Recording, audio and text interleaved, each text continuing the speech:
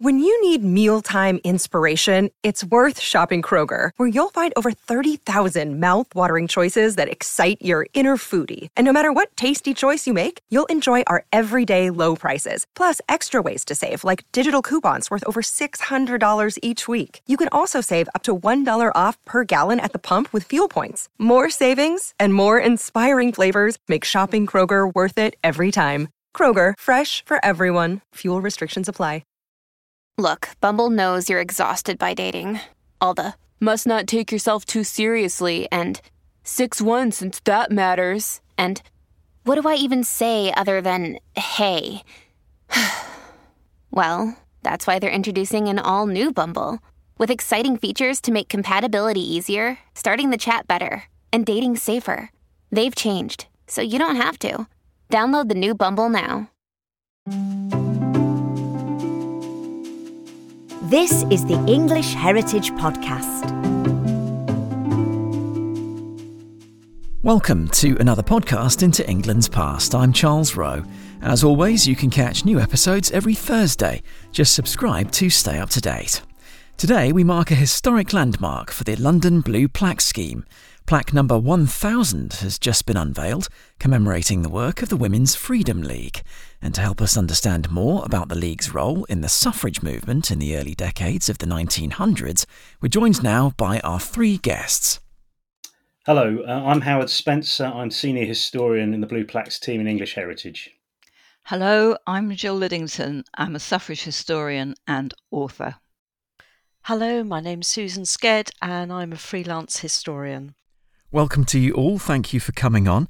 Let's begin with Howard. You're the senior historian for the Blue Plaque Scheme, Howard. For anyone who's not aware of it, can you tell us what it does and why it's important?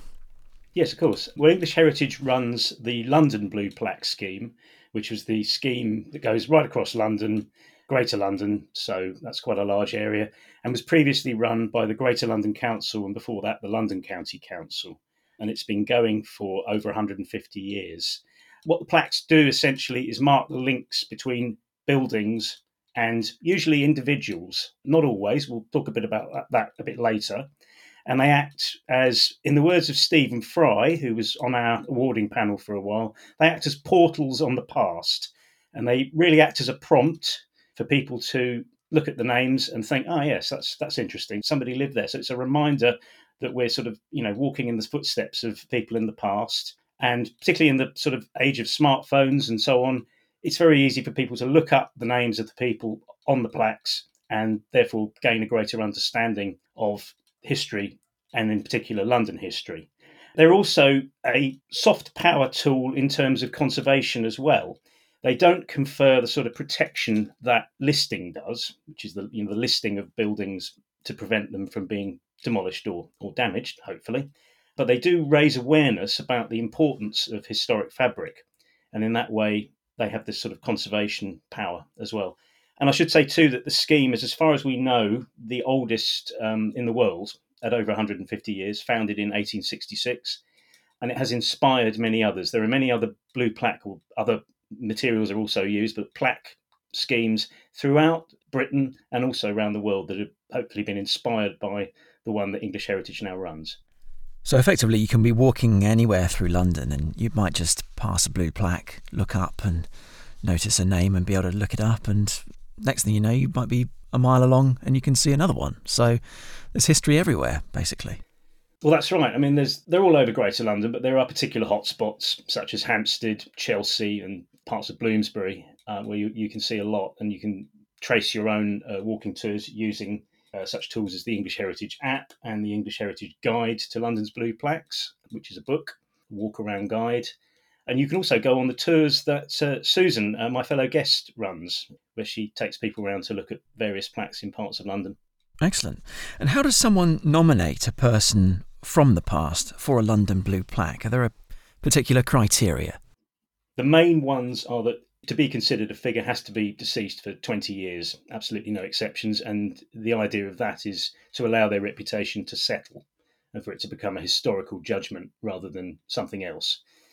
The other thing is that there has to be a surviving London building associated with them. The plaques only go on actual authentic buildings lived or worked in by the person or people concerned. I see. Could you tell us then what's the oldest blue plaque? The oldest surviving blue plaque is the one to Napoleon III, the French emperor, and it's just off St James's Square. And it went up in 1867, and it went up remarkably while he was still alive. They didn't have the rule about 20 years or anything like that. And it's got the imperial eagle on it. And there's a slight irony to that, I guess, really, that the oldest plaque is to a French emperor. The first one to go up was actually to Byron, and that was in Holles Street, so roughly on Oxford Street, where the big John Lewis store is now. But that one has been long lost. That's the poet, is that right? Correct, yeah. Yes. So let's bring in Jill to talk about the Women's Freedom League, and we'll talk to Susan a little bit later about some other aspects of the location of this blue plaque. But Jill, you proposed the plaque, didn't you? Tell us what the Freedom League was. Well, the Women's Freedom League was one of the three major suffrage organisations that campaigned for votes for women, and yet it has too often been overshadowed. The Pankhurst WSPU, Women's Social and Political Union, occupies the key site in popular memory. And Mrs. Fawcett's National Union of Women's Suffrage Societies has now been recognised publicly with a statue of her in Parliament Square. The Women's Freedom League may have been just third in terms of membership, but it always punched well above its weight. And the League's day is still to come now. Why was the League formed? Well, in autumn 1907, a group of suffragettes broke away from the Pankhurst WSPU over what they saw as its lack of internal democracy. These suffragette rebels set up the Women's Freedom League. It was to be democratically run, like Fawcett's National Union, but it adopted militant tactics like the WSPU. Yet, unlike the WSPU, it shunned violence, believing instead in passive resistance. Who were the key figures in the Women's Freedom League then? Well, the key figure was the president, Charlotte Despard. She was somewhat eccentric, and she was already a veteran campaigner. And in 1909, she met the young Indian lawyer, Mohandas Gandhi, and she was profoundly influenced by Gandhi's belief in civil disobedience. Despard had already refused to pay her taxes. It was her passive resistance to unjust, very unjust laws. Despard lived in Battersea in South London, where she was a poor law guardian. And in North London, Belsize Park, up near Hampstead, Margaret Nevinson, also a key League campaigner, was also a poor law guardian. And both these two women brought valuable local government experience to the suffrage campaign. And what were the actions of the League? What did the League actually do? Lots. Local branches like Battersea were active from the off. Their first winter, which was of course 1907 to 8, was hectic. They had sandwich ladies who paraded the streets of London, bearing on their shoulders large and probably rather heavy posters proclaiming "Votes for Women." And Despard was cast in the role of a roving firebrand, tirelessly shuttling across the country, spreading the League's message. But then, in 1908, anti-suffrage Asquith became Prime Minister. Suffrage organisations needed urgently to up their propaganda everywhere. Fast out of the starting block was the League's caravan tour, which toured rural England, braving all the thuggish hostility, and some of it was very hostile and very thuggish. The van, of course, was drawn by a horse, and they nicknamed him Asquith, hence the slogan, "Vanning it with Asquith." But probably the most flamboyant and daring of the League campaigners was Australian actress Muriel Matters. She blew into the Edwardian political scene with bracing gusto. Within just a few months of Asquith's ascendancy to number 10, Muriel, along with two other suffragettes, went into the House of Commons and entered the Ladies' Gallery. Its vile grille, they called it a vile grille, separated the MPs below from the voteless women above. So they chained themselves to the gallery ironwork. And then Muriel's commanding voice interrupted the Commons proceedings, crying, "Votes for women," while the other women cascaded suffrage leaflets onto the MPs below, for which actions they were all sentenced to a month in Holloway jail. That's remarkable. An Australian accent ringing out in Parliament as well. Exactly. And she was an established actress, so she knew how to project her voice, as the MPs below found. But that wasn't the end of Muriel Matter's courage and innovation. In 1909, indefatigable Muriel Matters chartered an airship.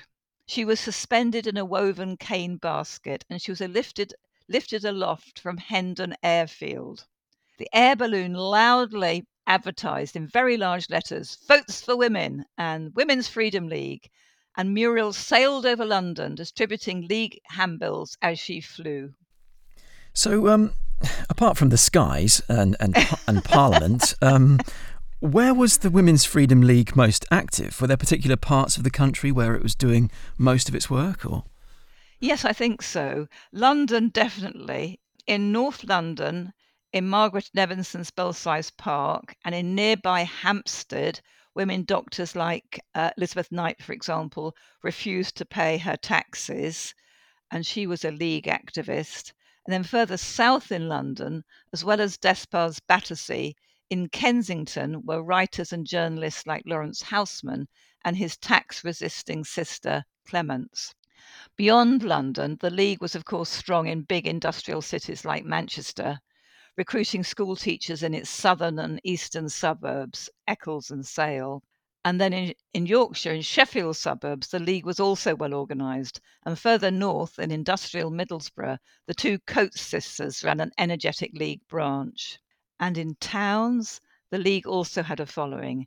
In Ipswich, in Suffolk, Constant Andrews, a self-employed music teacher and, as it happens, vegetarian, was a fearless leader. And in smaller towns like Southsea near Portsmouth in Hampshire. And then even out in rural communities, like, say, in Sussex, the League was also active. So really, it had a considerable influence in various pockets of the country. What was its main achievements, if you had to highlight a few of them?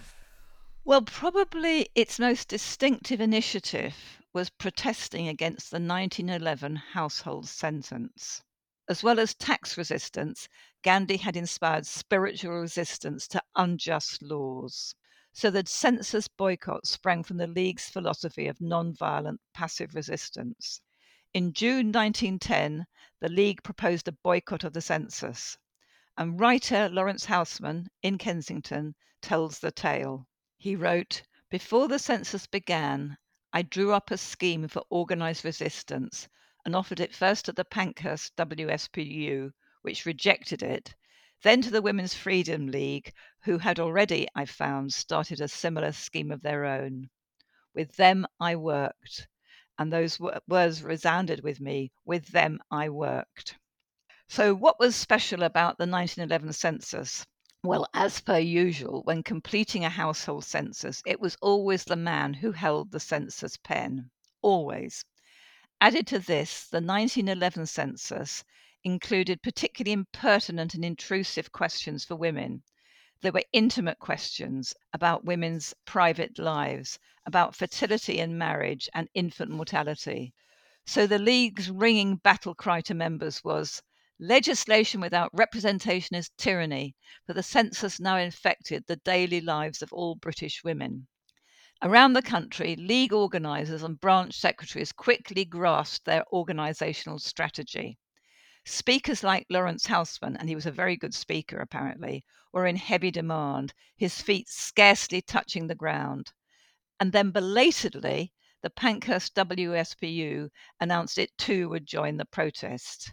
It brought with it its well-known names, not just Emmeline Pankhurst, but also Emmeline Pethick Lawrence. And with it came its impressive panache for publicity and headlines. But the census boycott was always going to be controversial. The suffragettes were publicly accused of a crime against science, meaning a crime against the census data's statistical accuracy. Certainly, Fawcett's large suffragist National Union urged its members to comply, and very largely they did. But, like Muriel Matter's balloon fight, the mass evasion of suffragettes caught the headlines. Evasions across London and Manchester, in Portsmouth and Bath, in Ipswich and in Bradford. But probably the most memorable was the lone suffragette evading in a caravan in rural Wiltshire, somewhere on the vast Salisbury Plain. But where? They didn't find out. Well, maybe hiding somewhere near Stonehenge or something, Could be, yes. which is on Salisbury Plain, one of Yeah. English Heritage's most famous sites, of course. Yes. You talked about the battle cry of these women, but battle and indeed war was soon to come, wasn't it, with the First World Yes. War? What was the suffrage picture like when war broke out eventually in 1914? Well, by then, the Pankhurst WSPU supported an arson campaign, and suffragettes set fire to empty buildings. Nobody was killed, but it was a dangerous tactic. In contrast, the Women's Freedom League stuck to its belief of non-violent tactics. When the war broke out in August 1914, few people in Britain, apart from unless they were foreign correspondents or worked in embassies or particularly well informed, could have foreseen it. And it was one of the most traumatic moments. Votes for Women campaigners found themselves split on the war. Mrs. Fawcett and Mrs. Pankhurst supported the war effort. Charlotte Despard and Emmeline Pethick Lawrence did not.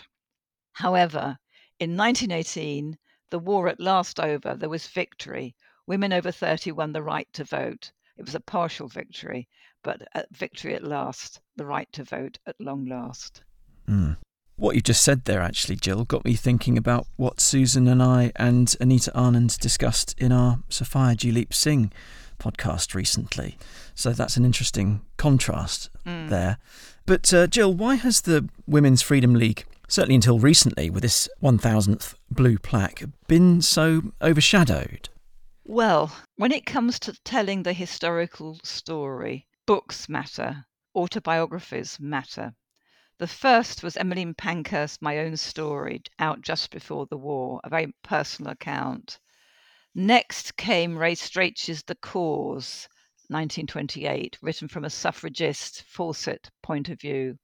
But undoubtedly the book with the greatest impact was Emmeline's daughter Sylvia Pankhurst's The Suffragette Movement, out in 1931, offering merely brief references to the League, mainly focusing on the WSPU, of course.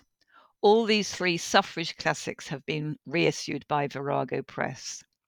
The League's telling the historical story was different, sadly.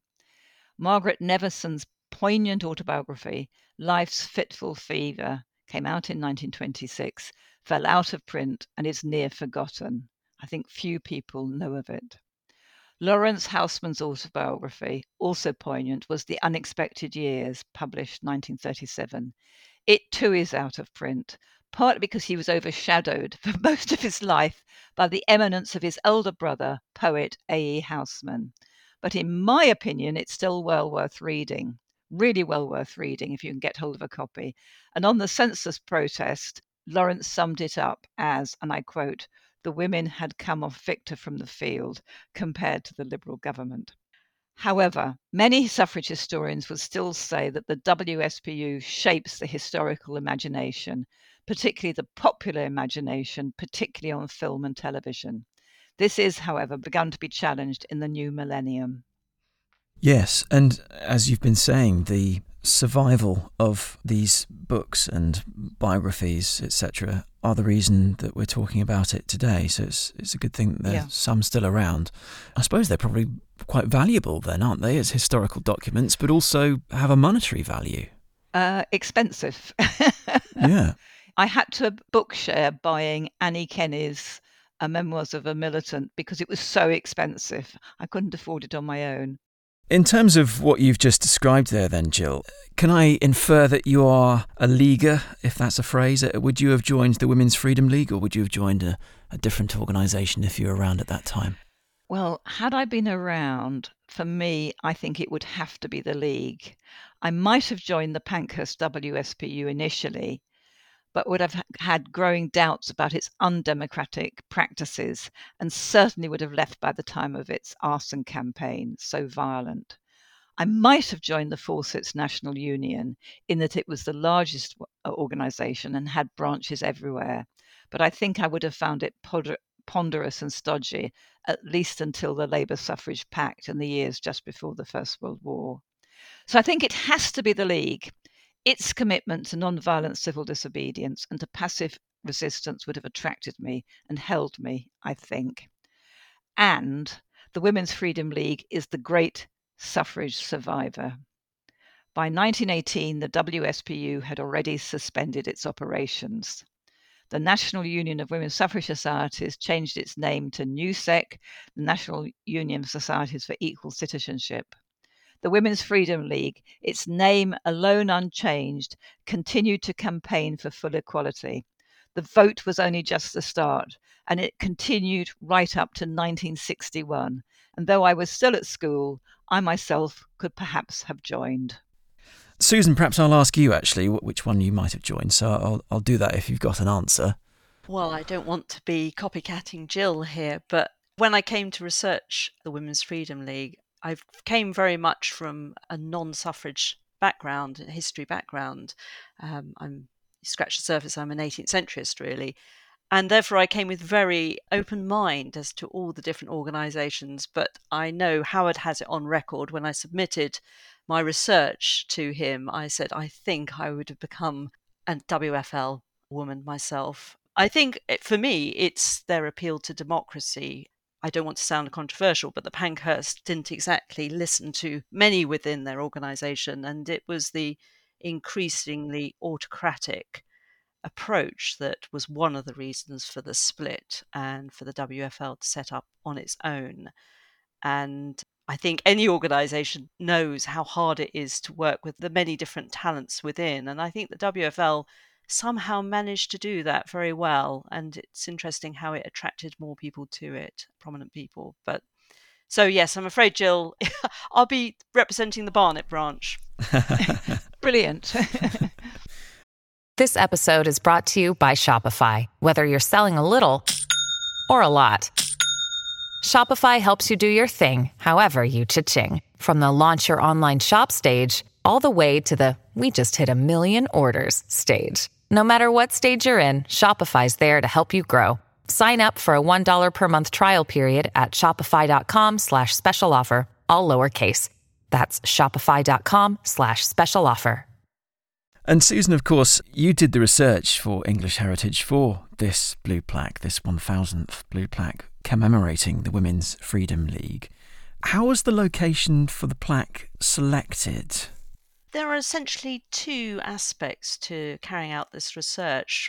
The first is to sift through all the extraordinary work that Jill and other suffrage historians have done to piece together the narrative, the bare bones of the story of the WFL. And secondly is to literally track them down in the London streetscape and to find out which buildings were associated with the Women's Freedom League and its leading members and organisers.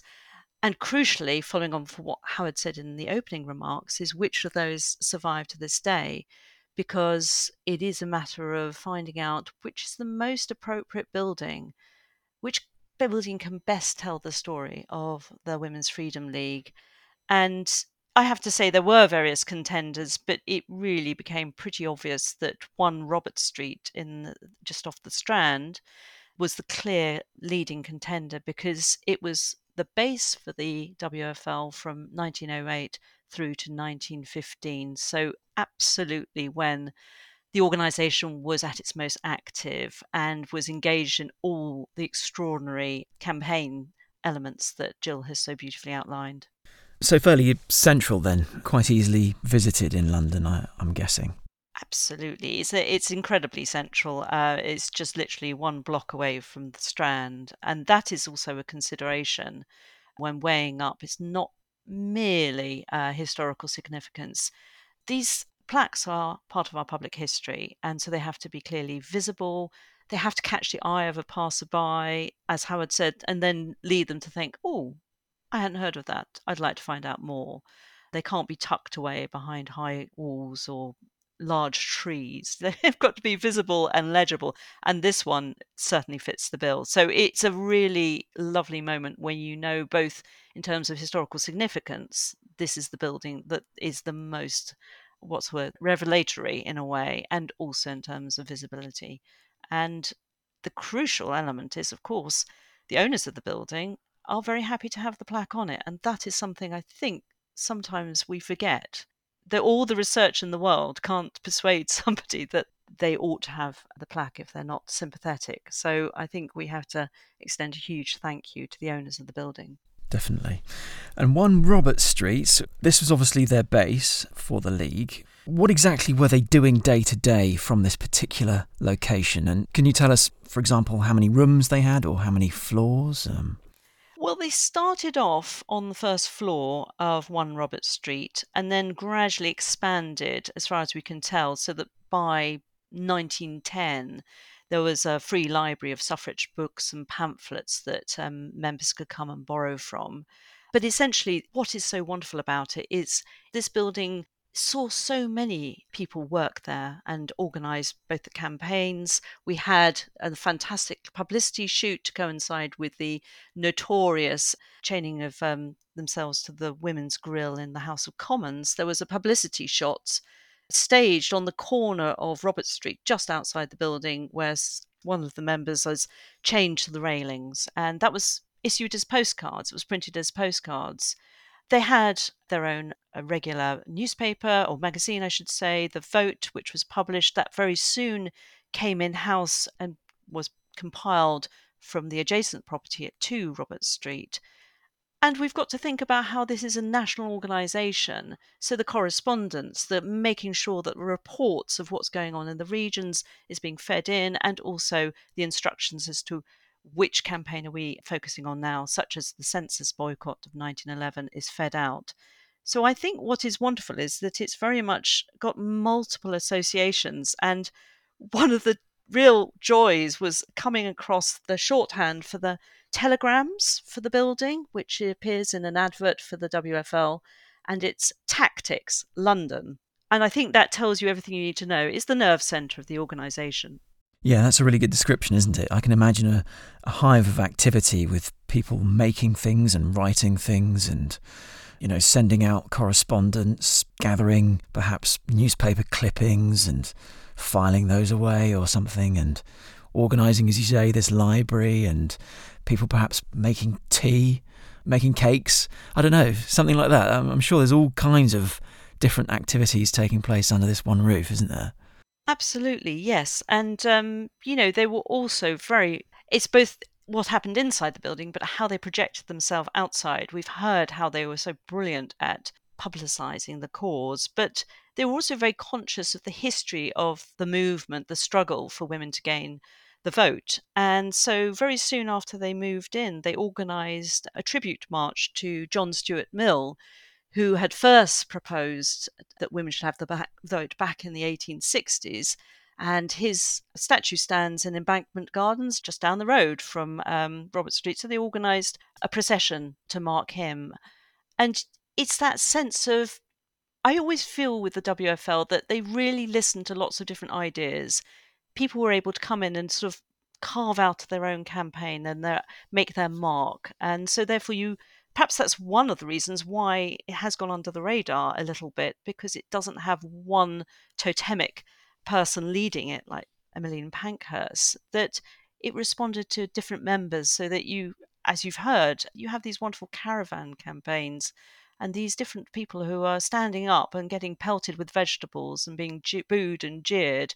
And yet what they were doing, they knew it was worth doing, and they knew that their tales would be fed back, published in the Vote, and promulgated and sent out to other members so that it would hearten others.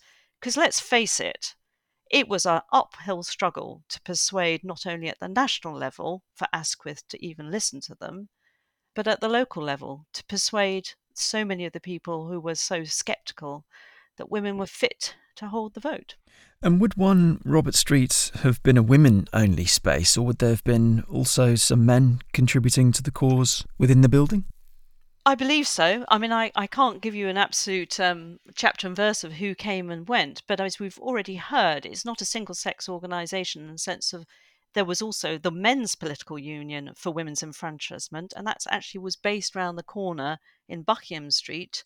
And so it's that collaboration. We have a plethora of organisations springing up to represent different aspects and find another tactic to see if we can lever in a different part of the campaign. And it is interesting that the personnel just continued to sort of amass, dare I say it, refugees from the WSPU, as, for example, the Pethick Lawrences, who came to join the WFL. So I think that sense of open and inclusive, and this perhaps identity is an open and inclusive identity. And this, I think, is an important point to say it wasn't just about the vote for the WFL, it was to establish equality of rights and opportunities.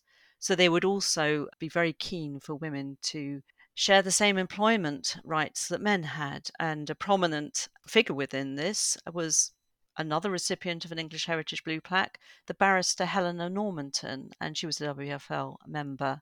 And they very much supported her quest to become qualified as a barrister, which she duly did. For people who are interested in architecture as they do their walks around London, how would you describe the architecture of the building and also its history? It obviously had uses before it became this central base for the Women's Freedom League. Well, that is also rather wonderful, isn't it? Because buildings accumulate their histories and their associations.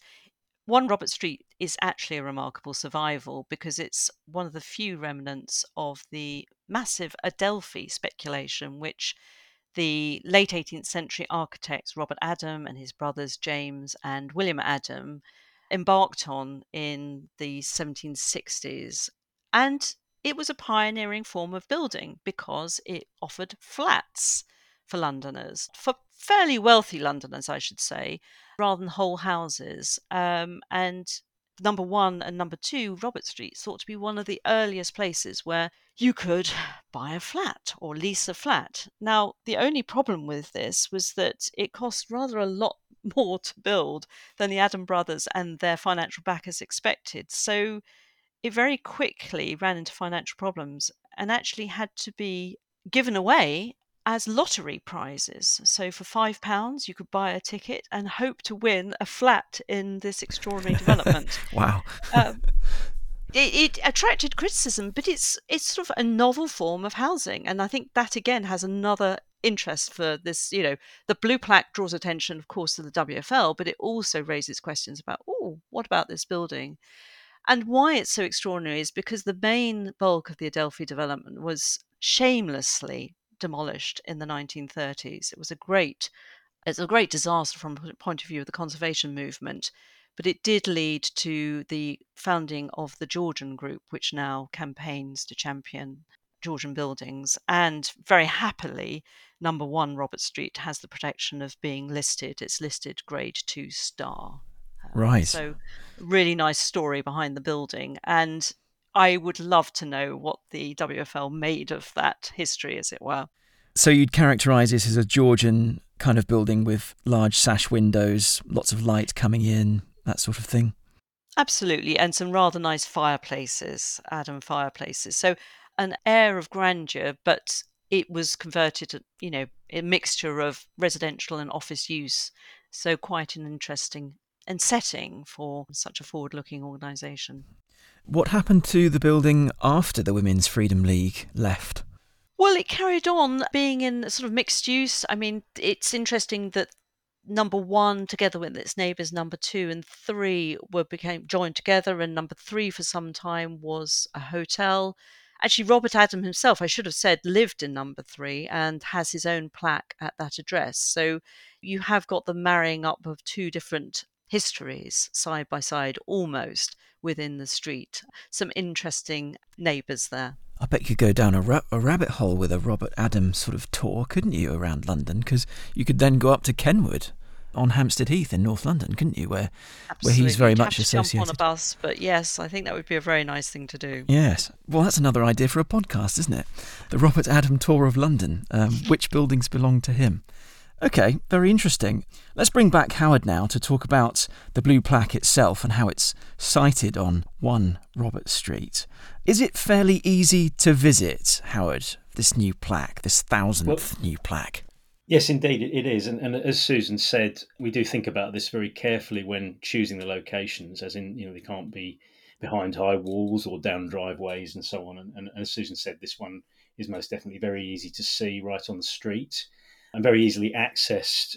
It's near to Charing Cross Station, just to the east, near to the Strand as well, which lies just to the north, and to Trafalgar Square.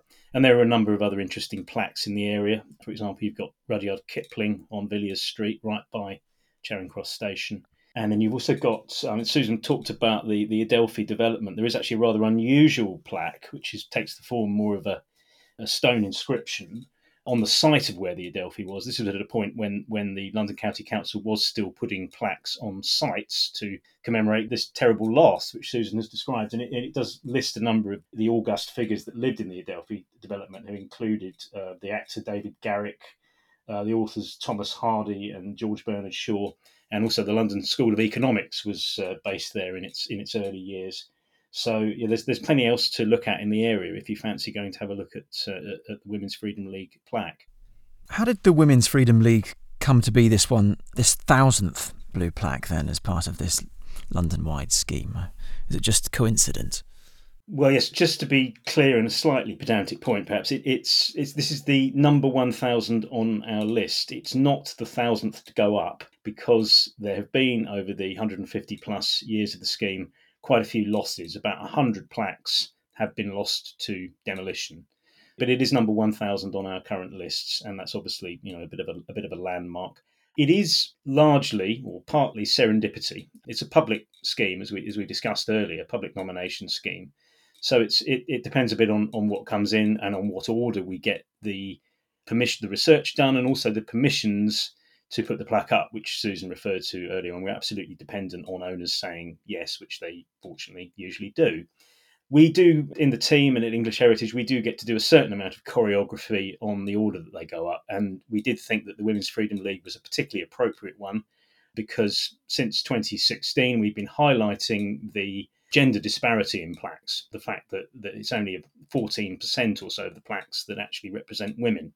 And we've been trying to do something about that with some considerable success, actually. We do now, our awarding panel are selecting more women than men for blue plaque, and that's the first time that's ever happened, and that's been the case for 2 or 3 years now. And we're getting more nominations coming through. There's a steady stream of nominations of plaques that are related to women. And I think we also like the fact that this was a collective plaque, so you're not sort of privileging one individual, and you're also nodding to the fact that history is not all about great men, to use that sort of awful phrase. It's about collective endeavour too. So I think we like that, and that's part of the reason we thought this was a very appropriate one to be the number 1,000. How significant is it then to have reached this landmark number? It's like a person's birthday, really. It's a cause for celebration. It's also a cause for a bit of reflection about what we're doing that's working, what we might change, that sort of thing. So it's a good number to have reached, though. And how long have you been working on the scheme? Can you remember when you started, what number blue plaques you were at? Well, I attended the unveiling to the 800th plaque. So I guess I've been involved in over 200 over the last 18 years or so. Yes. So yeah, it's a good long time. Given the number of plaques now, obviously this is the 1,000th, is there a danger that we're reaching too many plaques in Greater London? Are there too many, or are there certain areas of London that could benefit from a few more? Well, you won't be surprised to hear I would say that there are certainly more to do. I mean, there are, just to give you a few stats, there are 3.7 million domestic dwellings in Greater London and 1,000 plaques. So I think that comes out at about 0.002 or something percent that actually have an official plaque on them. So yeah, doesn't strike me as over coverage. I think there is more to do, but you are right to say that in certain areas there's a danger of overkill, I think. I mean, there are certain bits of London where, particular streets and squares I can think of, where we would have to think very carefully before putting up any more, because it's important to keep a sort of gold standard and not make them completely commonplace objects. Otherwise, they lose their value, or they're in danger of losing their value. Yes, bearing that in mind, how do you see the scheme developing in the future? I think there are a few challenges, not least in the point sort of identified 50 or so years ago by Andy Warhol when he said, everybody will be famous for 15 minutes.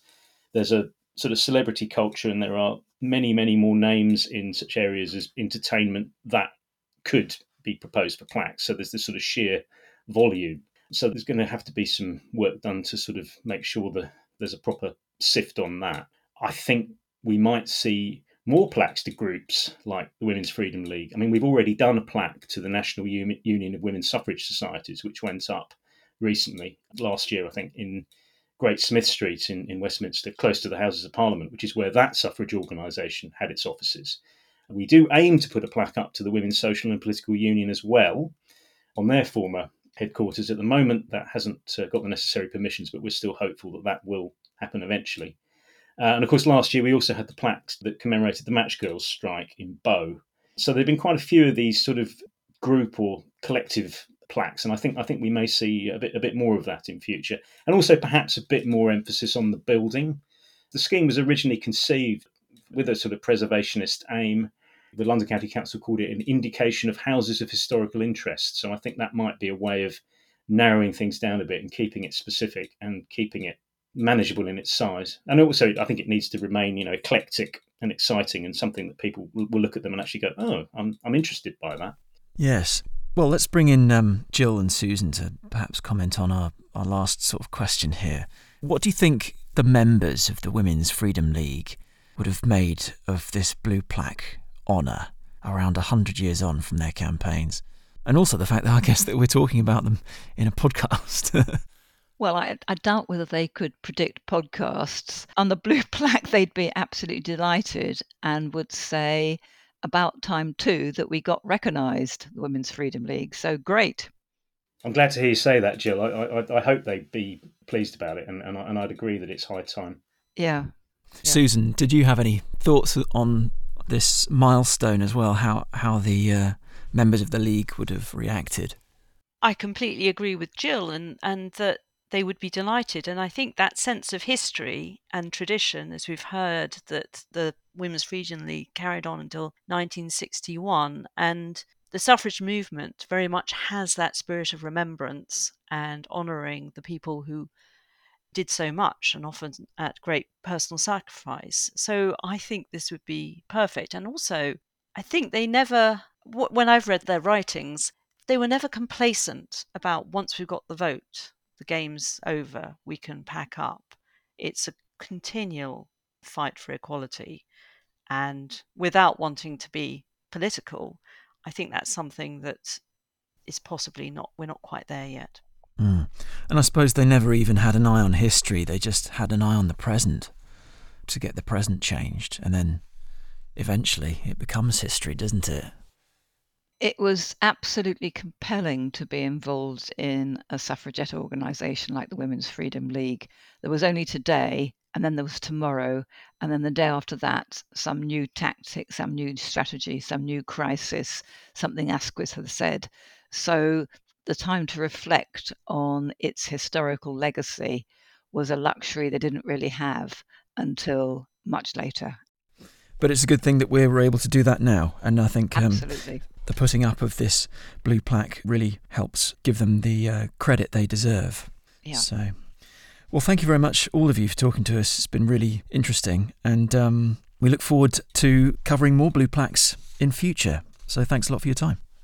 Thank you. Thank you. Thank you.